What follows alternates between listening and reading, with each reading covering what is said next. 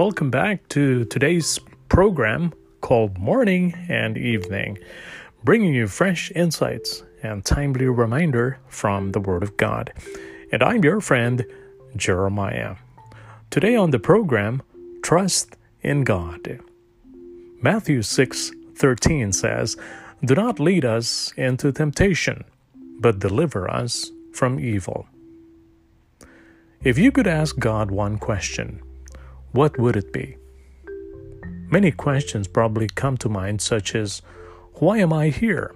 Or, is Jesus God? Or, is the devil real? When most people respond, the number one question is often, why is there so much pain and suffering?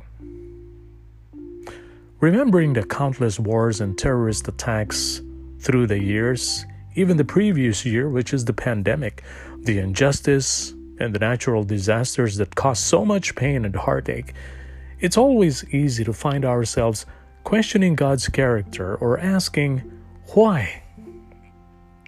If God is all-powerful and all-knowing, yet doesn't stop evil, why should I believe in Him? Or, if He can't do anything about it, then He is not much of a God, is He? You see, God gets blamed for a lot of man's evil when God has given man a free will. Ironically, the more victimized people are by man's evil, the more they tend to blame God.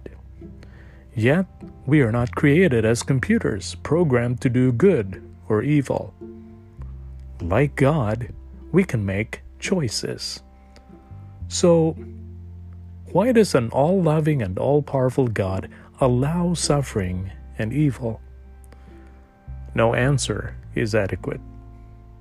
God's main concern is that in the midst of our heartbreak and confusion, that we trust Him to bring good from the bad. He did it when mankind murdered His innocent Son, Jesus Christ. He can do it with every tragedy we face, both big and small. We need only to trust Him.